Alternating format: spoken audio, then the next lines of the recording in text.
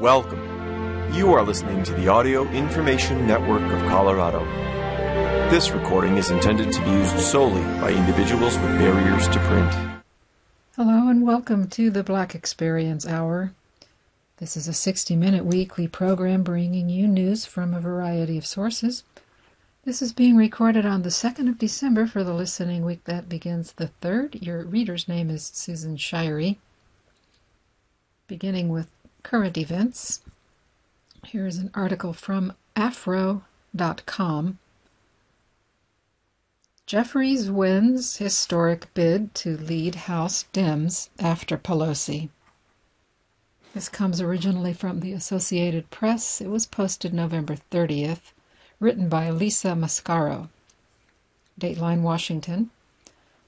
Emboldened, House Democrats ushered in a new generation of leaders on Wednesday, with Representative Hakeem Jeffries elected to be the first Black American to head a major political party in Congress as long-serving Speaker Nancy Pelosi and her team step aside next year.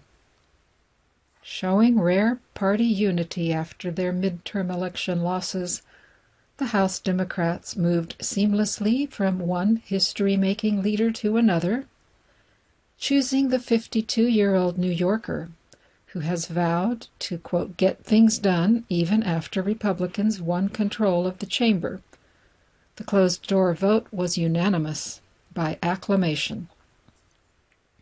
It's a solemn responsibility that we are all inheriting, Jeffries told reporters on the eve of the party meeting, and the best thing that we can do as a result of the seriousness and solemnity of the moment is lean in hard and do the best damn job that we can for the people. It's rare that a party that lost the midterm elections would so easily regroup, and stands in stark contrast with the upheaval among Republicans, who are struggling to unite around GOP leader Kevin McCarthy as the new House Speaker, as they prepare to take control when the new Congress convenes in January. Wednesday's internal Democratic caucus votes of Jeffries and the other top leaders came without challengers. Cheers broke out after the elections. The trio led by Jeffries, who will become the Democratic minority leader in the new Congress, includes 59-year-old Representative Katherine Clark of Massachusetts as the Democratic whip, and 43-year-old Representative Pete Aguilar of California as caucus chairman. The new team of Democratic leaders is expected to slide into the slots held by Pelosi and her top lieutenants, Majority Leader Steny Hoyer of Maryland and Democratic Whip James Clyburn of South Carolina, as the 80-something leaders make way for the next generation. But in many ways, the trio has been transitioning in plain sight, as one aide put it. Jeffries, Clark, and Aguilar working with Pelosi's nod these past several years in lower-rung leadership roles as the first woman to have the Speaker's gavel prepared to step down. Pelosi of California has led the House Democrats for the past 20 years, and colleagues late Tuesday granted her the honorific title of Speaker Emerita.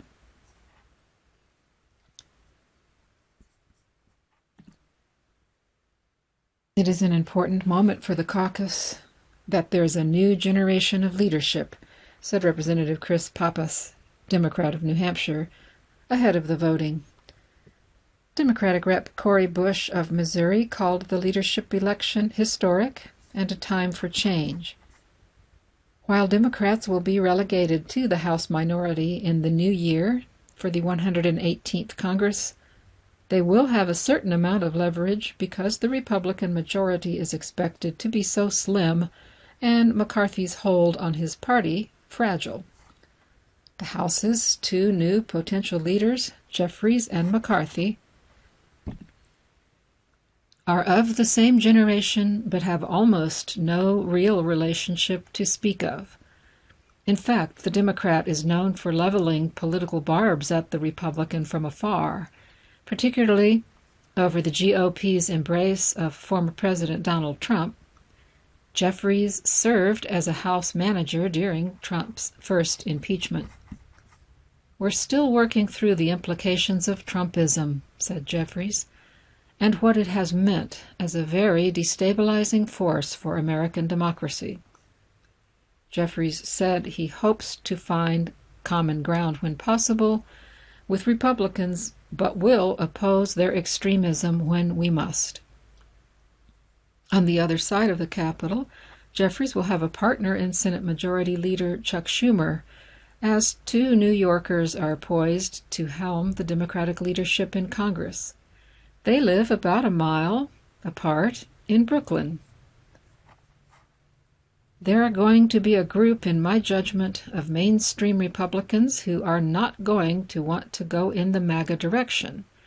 And Hakeem's the ideal type of guy to work with them," said Schumer in an interview, referencing Trump's Make America Great Again slogan.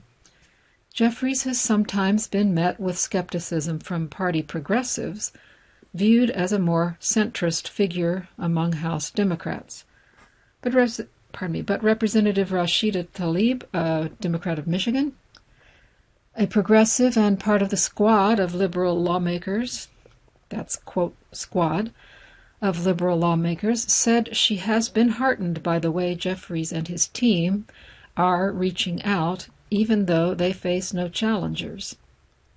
She said, "There's a genuine interest that he wants to develop relationships. There's a genuine sense that he wants to develop relationships and working partnerships with many of us." Clark in the number 2 spot is seen as a coalition builder on the leadership team, while Aguilar, as the third-ranking leader, is known as a behind-the-scenes conduit to centrists and even Republicans.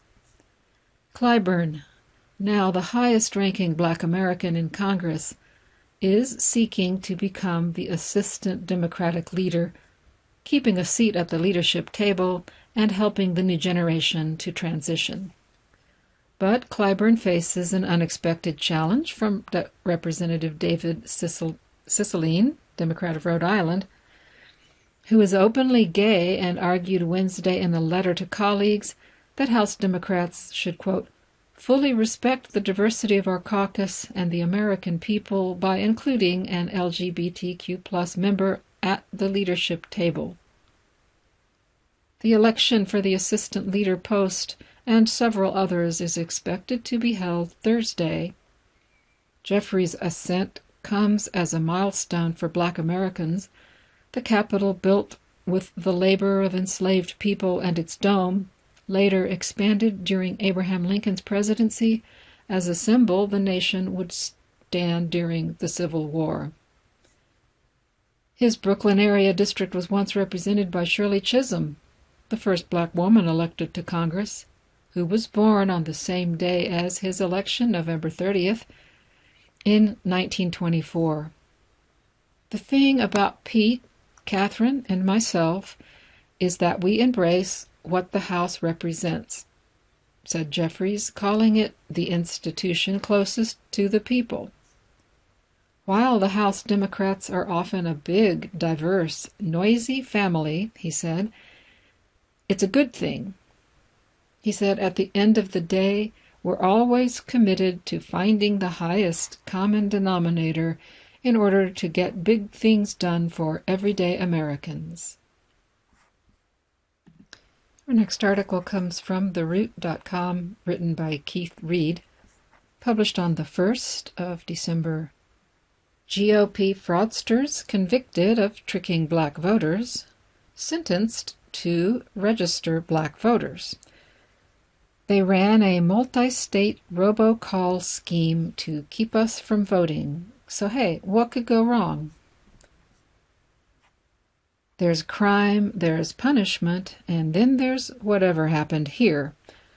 After being convicted on fraud charges connected to a scheme to misinform and scare Ohio voters during the 2020 election, 2 conservative political ops were sentenced to 2 years of electronic monitoring and 500 hours of community service. The hitch: their community service is that they have to spend the time registering people to vote. I mean, I get it, I suppose.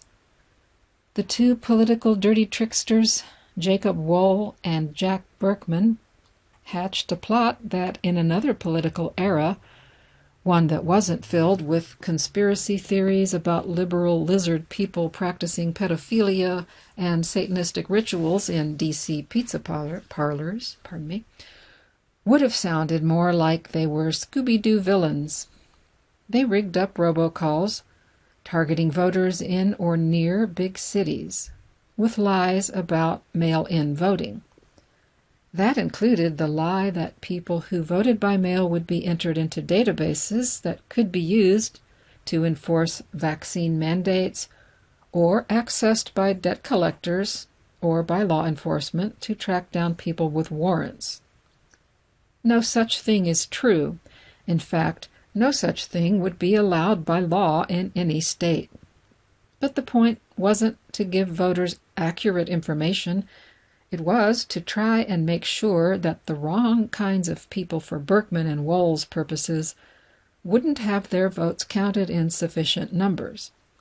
And, despite their defense attorney's best efforts to convince a jury otherwise, what they did was a crime, and the Ohio case wasn't the only time they were involved in a similar scheme. The 2 settled with the Office of New York Attorney General Letitia James back in June over civil charges that they used similarly misleading robocalls to target black folks in the Empire State. It's worth taking a step back here to remember that while conservative political ops are the ones being convicted of actual criminal counts of fraud related to their election activities, conservative elected officials shrouding themselves in the rhetoric of, quote, election integrity, and actually passing laws to limit access to mail-in or absentee voting, or in the case of Florida Governor Ron DeSantis, starting up an election police force to actually lock up people who had been previously told by the state itself that they had the legal right to register and vote. All of which brings us back to Wohl, Berkman, and their 500-hour voter registration sentence. Maybe it's just me, but the whole thing is giving Fox in Henhouse, Wolf Among Lambs vibes. I'm sure it's easy to get a sense of schadenfreude at the idea of guys who spent years trying to suppress black votes now being forced, under penalty of law, to help black folks do that very thing. But these don't feel like the kinds of people who possess shame, contrition, and humility at levels sufficient that any judge should feel comfortable letting them anywhere near a ballot box or a voter registration drive, even as punishment. Next article comes via the WashingtonPost.com, written by Karen Attia, posted December 2nd. It's an opinion piece. MSNBC's cancellation of Tiffany Cross sends a chilling signal. About a month ago, I was having a chat with a black editor. We got around to talking about our experiences. As the conversation went on, we agreed that we definitely shared one thing as black people doing public discourse work: precariousness. To be a black public figure who chooses to be honest about white supremacy in this country is dangerous business, and there is no starker example of that than Tiffany Cross, whose show, The Cross Connection, was canceled last month by MSNBC, and whose contract with the network wasn't renewed. Cross, a former D.C. bureau chief for BET Networks and an associate producer for CNN, was named host of The Cross Connection in late 2020. The show aired Saturday mornings and was one of the higher-rated weekend political shows for the network. It was also one of the few shows left on a major news network that centered the voices of black people and others of color. Cross focused on matters domestic and international, doing shows, for instance, on global diaspora movements. She was unapologetic about discussing white supremacy and did not hold back on matters of race. This, of course, drew the ire of the right-wing chattering class, who increasingly singled her out. In October, after Cross rightly noted how white men dominate the NFL's coaching and ownership ranks, Megyn Kelly called her a dumbass, quotes, and, quote, the most racist person on television. Later that month, Fox News' Tucker Carlson went on a 10-minute tirade against Cross and MSNBC, accusing Cross of stoking hatred against white people and comparing her show to the radio broadcasts that led to the Rwandan genocide. I'm not making this up. Shortly after that, on November 4th, news broke that MSNBC was parting ways with Cross just days before the midterm elections. It was a stunning announcement, and particularly for black journalists, a reminder that the rug could be pulled out from under us at any time. She was not even given the dignity of a final sign-off show. It's all a bad look, sending the message that we can be abruptly deplatformed for stirring up the right-wing media pot. 2 years after the supposed global reckoning on race, we are still disposable. The symbolism of Cross's deplatforming is all the more concerning considering the political times we live in, when attacks against black educators, authors, and journalists are increasing across the country. In a letter to MSNBC, more than 40 black leaders protested, quoting, "This season is too grave a moment in American history to silence the voices of black women who, time and time again, save America from itself." Parentheses, so far, the National Association of Black Journalists has been quiet. NBC has lost a number of prominent black voices over the years, especially black women. Melissa Harris Perry's popular MSNBC Weekend show was canceled in 2016. In 2017, Tamron Hall was pushed out. MSNBC's Peacock Hub canceled Zerlina Maxwell's and Joshua Johnson's shows, and both left the network. The situation is all the more disheartening considering that MSNBC's current president is a black woman, Rashida Jones. We are made to hope and believe that representation at the upper ranks will understand and support our voices. Sadly, this is not always the case. I am surprised, but not shocked, that this isn't a bigger story for U.S. media journalists. Cross has retained a lawyer and is reportedly looking to challenge her firing. Her case is an important one to watch. We should be glad she's fighting for her voice and the voices of so many of the other communities she featured, but it's awful that a star such as her even has to. If this can happen to Cross, all black journalists are on shaky ground. Next, an article from the Boulder Daily Camera was posted on November 26th, written by Amy Bounds. Museum of Boulder creating exhibit curriculum to proclaim Colorado's Black history. Black entrepreneur O.T. Jackson was the Chautauqua Dining Hall's first proprietor when it opened in 1897 in Boulder, then was dismissed 2 years later after visitors from the South complained about the black waitstaff. He went on to open the beloved Jackson's Resort Restaurant, then in 1910 founded Deerfield, a black homesteading settlement near Greeley that became the largest in Colorado. Deerfield was added to the National Register of Historic Places in 1995. The Museum of Boulder wants more people, especially students, to know stories like Jackson's as they learn about Boulder County and the state. In partnership with the Boulder Public Library and Boulder County NAACP chapter, the museum is developing an exhibit and school curriculum to highlight Colorado's Black history. With funding from a 3-year, $250,000 grant from the Institute of Museum and Library Services, the museum plans to collaborate with the community to collect original oral histories and research, consolidate research data, and host programs about race for the Proclaiming Black History project. The challenge is we have so many stories to share, said project co-director Adrian Miller, an author and soul food scholar. Opening day for the museum exhibit is set for next fall, on September 29th, with the exhibit expected to remain open for 2 years to give area schools time to schedule field trips. Once the 2 years are up, there's a possibility the exhibit could travel to other museums. This is just the start of the conversation, said Lori Preston, the museum's executive director and the co-director on the project with Miller.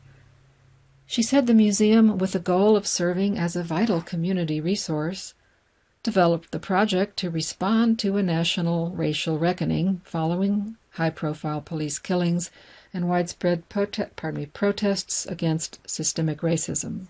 She said, "The grant is really an exceptional opportunity. Boulder is often seen as a model city and, on the other end, as a bubble and as a white bubble. We need to acknowledge that. Probably, of anybody in the state, we need this the most. We see gaps, and we need to do this kind of work and step up to be a model. Black history is Colorado history." The project will be organized around 5 themes: arts, business and entrepreneurship, civil rights and social justice, predominantly Black communities, and Afrofuturism. Leading the curriculum work is Aubrey Reed, who has a background in museum education. She said the plan is to focus on curriculum for high school and 4th grade, with 4th grade as the year students learn Colorado history. "We want all students to say Black history is Colorado history," she said. "I want students to appreciate it as part of a bigger history." The museum recently held a tour of its current Voces Vivas exhibit, occupying the same exhibit space that will be used for the Proclaiming Black History exhibit, followed by an introductory curriculum meeting for Boulder Valley School District representatives. Also joining the meeting were other community partners, including the Carnegie Library. Reed said, "I hope you all will see yourselves and your students reflected in this exhibit."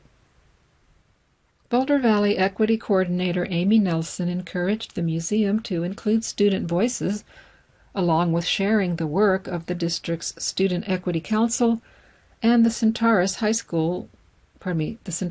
students who developed and pushed for a new ethnic studies class. Boulder Valley plans to offer the ethnic studies class at Centaurus in the spring. The students asked for an inclusive class that represents different identities, histories, and cultures, including LGBTQ perspectives. Boulder High also offers an elective race relations class that focuses on the transatlantic slave trade and its impacts on modern-day race relations. Part of what the students are saying is they need representation, particularly positive representation, said Nelson. They want to see it everywhere.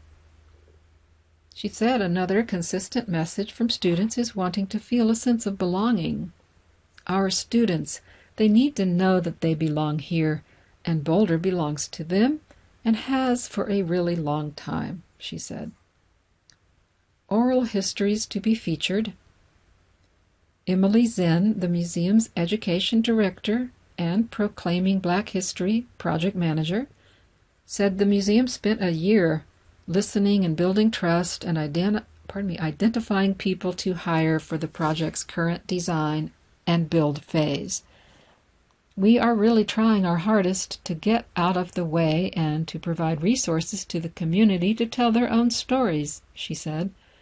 We want to elevate their voices at an institutional level. Resources for the project include the museum's collections, the Carnegie Library, the NAACP of Boulder County, the University of Colorado Boulder, Second Baptist Church, and local artists and entrepreneurs. Along with project staff members, there's a 7-person advisory council. Undergraduate and graduate students also will assist with the project. And to supplement the grant, the museum is seeking to raise $250,000 in matching funds. Minister Glenda Strong Robinson, the project's oral history liaison and NAACP Boulder County representative, said she's most excited about recording oral histories for the project. With a list of 135 possible candidates so far, 20 of those oral histories will be highlighted as part of the museum exhibit. We were born here, she said. We lived here, we worked here, we died here. One person she's really hoping to include is Black astronaut Jessica Watkins, a Fairview High School graduate who lived in Lafayette. She recently returned from an almost 6-month stint on the International Space Station. A longtime Longmont resident and civil rights activist, Robinson's personal history includes marching with Martin Luther King Jr. after growing up in the segregated South. Her grandfather was born enslaved, was freed in 1865, and became a farmer and a professor. Black people are an against-all-odds story, said Robinson, but for the grace of God we survived. We survived not being able to read or to learn to write. As human beings, we had the desire to do it and the will to do it. The good and the bad and the ugly has made us. Nikhil Mankekar, an advisory council member and civil rights activist, is offering the perspective of someone who attended Boulder schools as a person of color. He also was part of the Boulder County Latino History Project and was one of the founders of Boulder's Indigenous Peoples Day. As a high school freshman, he said, he pushed back on being taught a whitewashed history from a colonial perspective about his own culture.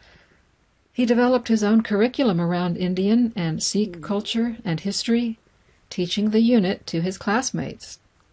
It was great to flip the false narratives, break down stereotypes, and show how much of our modern lives are shaped and influenced by India, he said. Project Advisory Council member Wendell Pryor, past director of the Colorado Division of Civil Rights, is helping organize a convening in December to bring together people from other organizations. Those organizations include the African American Historical and Genealogical Society in Colorado Springs, the Fort Garland Museum's Buffalo Soldiers exhibit, and the Blair Caldwell African American Research Library in Denver. That's where the magic is, he said, having people come in from around the state and talk about what they can contribute. They can give us a different lens. His history in Boulder includes earning a master's degree at the University of Colorado Boulder in the 1970s while the city elected its first and only black mayor, Penfield Tate II. Tate's contributions will be part of the project, including his proposal of an amendment to Boulder's Human Rights Ordinance to prevent employers from firing employees based on sexual orientation. Boulder voters rejected it by a landslide, and he was nearly recalled. Pryor said it's also important to bring forward the early histories of the state's black residents, so there is some historical record to help us inform the future. Quotes. Even as an adjunct professor teaching graduate-level students, he said, he found many students didn't understand black history and its impacts, including the ongoing impact of slavery. He said, it's important to get students exposed as early as possible. We have got to understand our history. I'm hoping this project becomes a resource for people who want to learn more about the history of this country. Latino Project, a Blueprint. Offering a blueprint for the Proclaiming Black History Project is the Boulder County Latino History Project, which documented and described the history of Latinos in the area, concentrating on Boulder, Longmont, and Lafayette. For the Latino History Project, local high school and college interns joined 95 community volunteers in 2013 and 14 to gather oral, written, and photographic information about the experiences and contributions of Latinos. The project then worked with Boulder Valley and St. Vrain Valley teachers to incorporate material about Latino history and culture into the curriculums. Teachers can continue to access source materials and lesson plans at this website, teachbocolatinohistory.colorado.edu. Pardon me, I had trouble reading that. It's once again all one word, teachbocolatinohistory.colorado.edu. The teaching resources are based on books written by retired University of Colorado Boulder professor Marjorie McIntosh. Linda Arroyo Holmstrom, a Boulder County Latino History Project member, said the hope was to create a project that would serve as a template for other communities. The project includes help for creating teacher workshops and sharing information with the information. Try that again. The project includes help for creating teacher workshops and sharing information with the information. It was just so long overdue for our stories to be told, Arroyo Holmstrom. People in the community were so generous with documents, artifacts, and stories. Arroyo also was the community coordinator for the current Voces Vivas exhibit at the Museum of Boulder that highlights the Latino community's local history. She said many of the stories were erased, forgotten, or not shared by elders who didn't want to relive a painful past when racism was predominant. It goes to show you how incredibly strong and resilient the community is, she said. We have a proud history, and we're the ones telling it. It's so important that another community, the Black community, will be supported in the same way by the museum. Next article comes from the New York Times. This was written by Sam Roberts, posted November 24th. Cecilia Marshall, rights advocate and widow of Justice, dies at 94. A civil rights activist herself, she guarded Thurgood Marshall's legacy as the first Black member of the Supreme Court. Cecilia Marshall, who as an NAACP stenographer, transcribed the legal briefs for the Brown v. Board of Education decision and then married Thurgood Marshall, the lawyer who successfully argued that landmark school desegregation case and who later became the first Black justice named to the United States Supreme Court, died on Tuesday at her home in Falls Church, Virginia. She was 94. Her death was confirmed by her son, Thurgood Marshall, Jr. Mrs. Marshall, who was known as Sissy, married Mr. Marshall in 1955, a year after the court handed down the Brown v. Board of Education decision, which declared that separate but equal facilities for providing public education were inherently unconstitutional. Mr. Marshall, who headed the NAACP Legal Defense and Education Fund, was named to the U.S. Court of Appeals for the Second Circuit by President John F. Kennedy in 1961. President Lyndon B. Johnson appointed him Solicitor General in 1965 and elevated him to Associate Justice of the Supreme Court in 1967. Justice Marshall retired in 1991 and died at age 84 in 1993. Mrs. Marshall, a civil rights stalwart herself, served on the boards of the Supreme Court Historical Society and the NAACP Legal and Defense and Education Fund. She tempered her husband's exasperation over the slow progress of civil rights during his career and guarded his legacy after his death. In a 1998 biography titled Thurgood Marshall, American Revolutionary, the journalist Juan Williams wrote that she had struggled to keep from the public his explosive quote, frustration with the conservative court and what remained of the civil rights movement. In addition to their son Thurgood Jr., Mrs. Marshall is survived by another son, John W. Marshall, a former Virginia Secretary of Public Safety and former director of the U.S. Marshals Service, 4 grandchildren and 3 great-grandchildren. Justice Elena Kagan, who had clerked for Justice Marshall, said in a statement after Mrs. Marshall's death, "Every clerk to Justice Marshall received a sort of bonus, the steadfast friendship and support of his wife, Sissy." Cecilia Suyat was born on July 20, 1928, in Puuneen, Maui, Hawaii, to parents who had immigrated from the Philippines in 1910. Her mother died when she was young.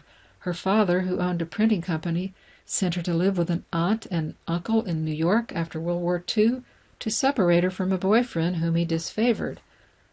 For a Hawaiian, marrying Mr. Marshall after his first wife, Vivian Marshall, died of lung cancer at 44, meant crossing an even bigger barrier, especially after Walter White, the head of the NAACP, who was black, divorced his black wife to marry a white woman.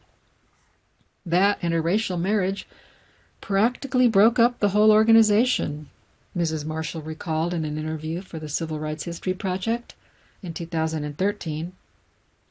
And so when Thurgood proposed, I said no way, because a lot of people still considered me as a foreigner, she said. Hawaii wasn't too familiar to people back then, but he insisted. And they surmounted another gap. He was 6'2", she was 4'11". Roy Wilkins, then the executive director of the NAACP, presided at the wedding at the historic St. Philip's Episcopal Church in Harlem. Parentheses. Mrs. Marshall had been the private secretary to the NAACP's former deputy executive director, Dr. Gloucester B. Current. She had taken night courses in stenography at Columbia University. Because of her dark skin, she said, an employment office clerk referred to her as the NAACP in Washington. Her first assignment was to picket a theater showing the racist epic film The Birth of a Nation. Parentheses. The theater canceled the showing. She also accompanied defense lawyers on sometimes harrowing assignments to the segregated South during the Civil Rights Movement. I remember riding in one car with Thurgood, and one of the branch members says, "Judge, open up that glove compartment," she recalled in the oral history, and he opened it up. He says, "You see, there's a Bible there, and there's a gun there." He says, "We use the Bible first. If that doesn't work, we use the gun." Next, we have some profile pieces. This first one comes from a recent edition of the ARP magazine. Green Thumb. Former entrepreneur Tony Hillary turned a vacant lot into a life-changing urban farm. Quote, "The kids and I learned together." Hillary's nonprofit helps kids and families eat healthy. Up until 2008, I thought I had it all. I owned a limousine company that catered to an elite clientele, and life was good. Then the financial crisis hits, and my business went under. I became depressed. My wife would go to work, come home 12 hours later, and I'm still in my pajamas. My 3 kids were in their teens or older. They had their own lives. I got more and more isolated and withdrawn. Then I started reading about schools in low-income neighborhoods that didn't have even basic supplies. How could this be happening in the richest city in the country? One day I decided I had to do something for these kids. I took the train to the center of Harlem, walked into the first school I saw, PS 175, and told the principal I was there to help. I started volunteering, welcoming the kids as they arrived in the morning and monitoring the lunchroom. My entire world changed. Gone was my self-pity. Most of the kids were eligible for free breakfast and lunch, and about 40% of the students lived in homeless shelters. There were plenty of fast food places in the area, but nowhere to get healthy food. I decided to make that my mission. Across the street from the school, there was an empty city park that had been registered as a garden, but no one was tilling it. The Parks Department helped me get the rights to become its caretaker. I didn't know anything about creating a garden, but the kids and I learned together, searching the internet for advice. I called myself a Google gardener. The idea took off from there. I founded a nonprofit called Harlem Grown. We now have 13 urban farms all over Harlem that produce 6,000 pounds of healthy food a year, free to anyone who helps. All I ask is sweat equity. We pay for seeds, supplies, and everything else through fundraising. The nonprofit has 27 employees, including me, and we hire people from the community and pay them fair wages with benefits. So it's not just healthy food that we're growing. We're also helping parents to grow healthy and industrious kids. We currently have 19 graduates of our elementary school program enrolled in universities. I came into this thinking that when I had money, I had success. But these kids truly changed the way I look at the world. I didn't save them. They saved me. Next one, still on gardening, comes from afro.com, but also via ARP originally. This is from a series called The Caregivers. Peace flourish in this 79-year-old's community garden. Joyce Randolph began a small garden with her daughter in 2013. She found that gardening is good for the mind and for building community. Joyce Randolph began a small backyard garden with her daughter at their home in Indianapolis in 2013. Together, her family has grown it into a community endeavor called Elephant Garden LLC.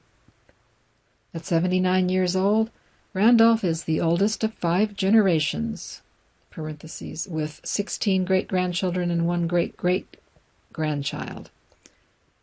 She is determined to bring healthy food options to her area and to leave a legacy for the whole community. What are you growing in your garden? Well, let's see. Green beans, okra, 2 or 3 varieties of tomatoes, about 4 or 5 varieties of peppers. Parentheses, we even throw in a few ghost peppers for those who really like it hot. Eggplant, cucumbers. That's a good list. What am I forgetting? We do onions, we do garlic, we do potatoes, we do leeks. Then we also have herb gardens. We do oregano, basil, parsley, thyme, rosemary, lavender, peppermint, spearmint, lemon balm. Does everyone tend to the garden? Everyone has a part, from planting seeds to putting everything in the ground to taking care of it, harvesting it, and providing it to residents in our neighborhood. How is gardening good for the mind? You're out in God's green acres. You're tilling the soil. It's relaxing. It's definitely hard work. You've got to fight the weeds and the bugs and all of that. But for the mind, it's a peaceful situation. You're definitely in touch with the earth because there's no way you can garden without touching the earth. It brings us back to where we really started. I mean, when someone passes away and we put them, quote, in the ground, we put them in the dust from where they became. It brings you right back to your Creator. What do you find is good about community gardening in particular? It brings people together. We have conversations with people walking down the street. That's one of the benefits of being a community garden, is that you are interacting with those in your neighborhood. It gives a thorough understanding of what mankind really is all about. Am I my brother's keeper? Yes, I am my brother's keeper, and it does not mean my blood brother. It means mankind, womankind, We are in a food desert and we can supply our community. And the elephant has symbolism for you. Their loyalty to the community, which is a big thing for us as a family. They look after their young. They look after each other. They're a big animal, of course, but they leave a beautiful footprint. For one more article, sticking with the theme of food, this one comes via wordinblack.com, a groundbreaking collaboration of the nation's leading black news publishers, it says. This was posted back in July, the 24th of July, written by Houston Defender. Community Wellness Initiative pushes healthy food, healthy people. SHAPE Community Center, the Alabama Garden, Blodgett Urban Garden, Palm Center Garden, and Peaceful Planet Foundation have partnered to provide solutions to several current and long-standing food and health challenges.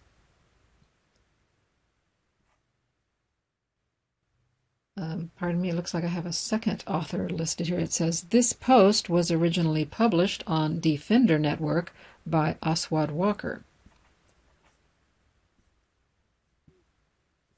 I think there will be an author for each of the centers we're discussing. In Third Ward, several entities are banding together to provide body, mind, and spirit nourishment for adults and youth alike.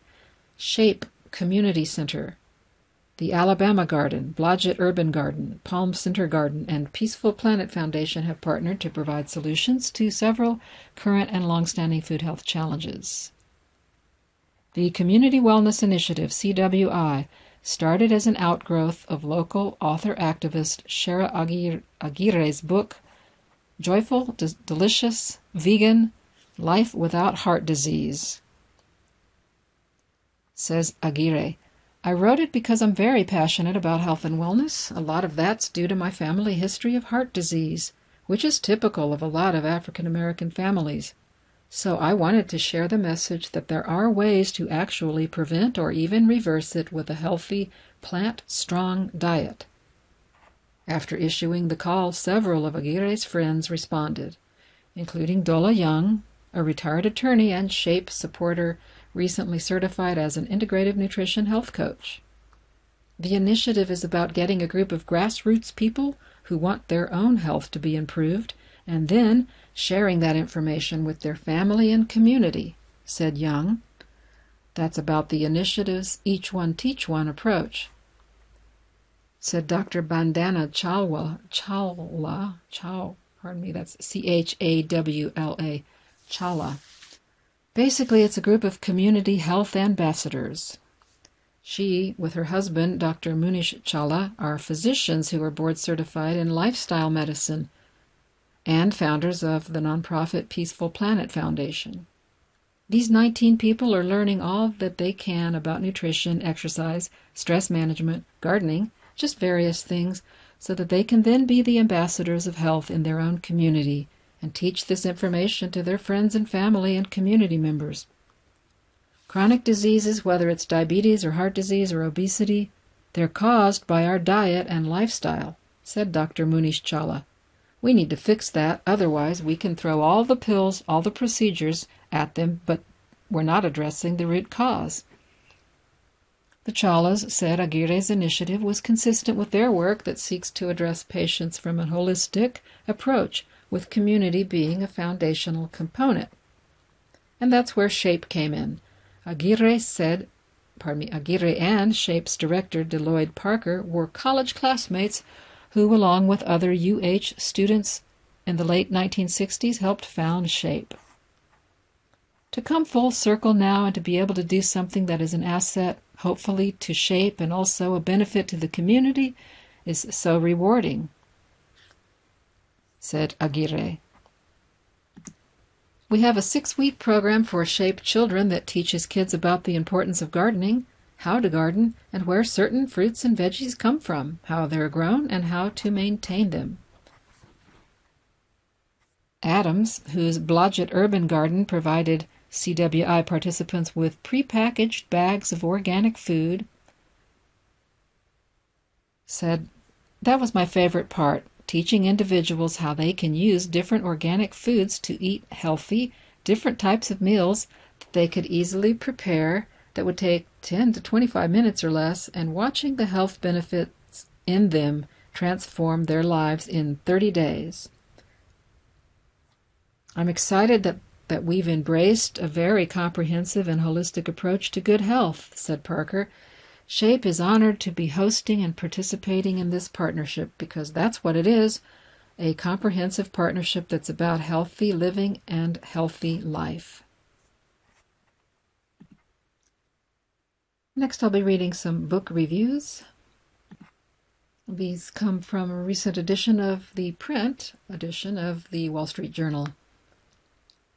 First, Michael Twitty's Kosher Soul, The Faith and Food Journey of an African-American Jew, publisher Amistad, offers a political food memoir of a different sort, the second in a proposed trilogy that began with the two-time James Beard Award-winning The Cooking Gene. Kosher Soul explores the intersectionality of food, faith, and race.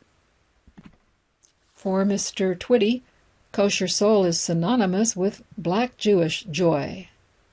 It's another word for kinfolk, a way to unite the shared histories and experiences of diasporic, nomadic peoples who have sought liberation through self-determination and community, as well as, quote, knowledge, mysticism, and spiritual power. Mr. Twitty says he uses food to locate himself somewhere in a spectrum that doesn't always make room for anomalies like me. He is an openly gay, Orthodox convert in what is traditionally an anti-queer community, who was the only instructor of color at his Hebrew school, where he taught for a decade, and a congregant at a Maryland synagogue once housed on the former plantation grounds that inspired Harriet Beecher Stowe's Uncle Tom's Cabin. His untraditional Seder plate features a chicken bone in place of a lamb shank, collard greens representing the bitter herbs, hot pepper subbing for horseradish, and hoe cake for matzo. "We're complicated people," Mr. Twitty writes of those he winkingly calls the chocolate chosen, his fellow Kosher Soul Nicks, who are lovingly profiled throughout. There's Solomon Franco, our Kunta Kinte, who was arrested in 17th century Boston for traveling on the Sunday Sabbath, not the Sabbath he honored. There are the generations of black domestic cooks who prepared Shabbat meals for Southern kosher families. And then there's Shais Rishon, a Brooklyn-based black Orthodox rabbi. "The most important thing about us black Jews is not how we got here or why we're here," Rabbi Rishon affirms.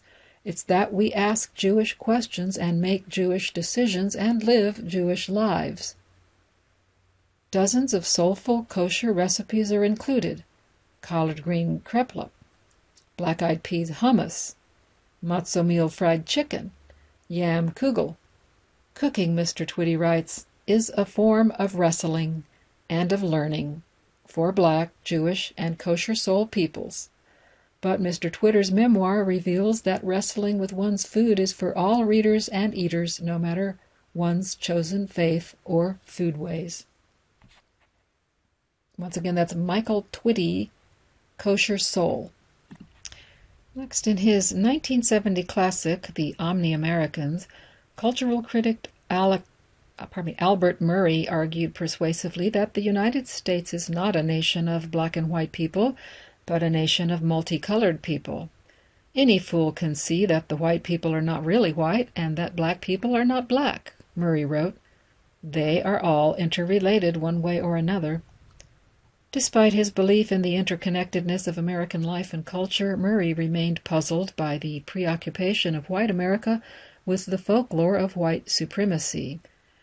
Writing at the height of the Black Power movement, he was also critical of black writers who aimed to elicit fear and guilt from whites rather than constructive action.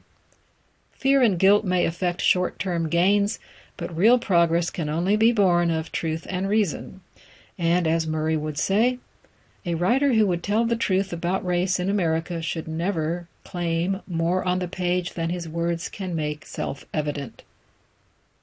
In a spirit of inquiry connected to Murray's Omni-Americans, David Hackett Fischer's African Founders, Simon & Schuster, explores the ways that enslaved Africans contributed to early American culture.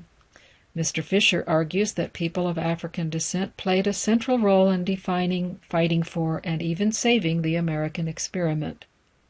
Yet for all the empirical evidence that he presents here, from forgotten slave rebellions to African Seminole warriors struggling to maintain their freedom, Mr. Fischer fails Murray's test by claiming more than he can make self-evident. For example, he writes that abolitionist Frederick Douglass identified with the culture and values in his native slaveholding region. As a man who was introduced to the terrors of slavery by the screams of his Aunt Hester while she was being beaten, Douglass had little regard for the slaveholders of his native Maryland. Of course, Douglass believed in the ideals of the Declaration of Independence. That does not mean that he also identified with Thomas Jefferson. Further, when Mr. Fischer notes that the primary object of the Code Noir, the 1724 law regulating slavery in colonial Louisiana, was to stabilize an entire religious, social, and political system on a Roman Catholic and absolutist French model, quotes, he neglects the way the law's very name suggests a desire to connect slavery with race, thus tightening the association of whiteness with freedom. Mr. Fischer concludes African Founders with a meditation on W.E.B. Du Bois's The Souls of Black Folk, and its focus on spiritual striving.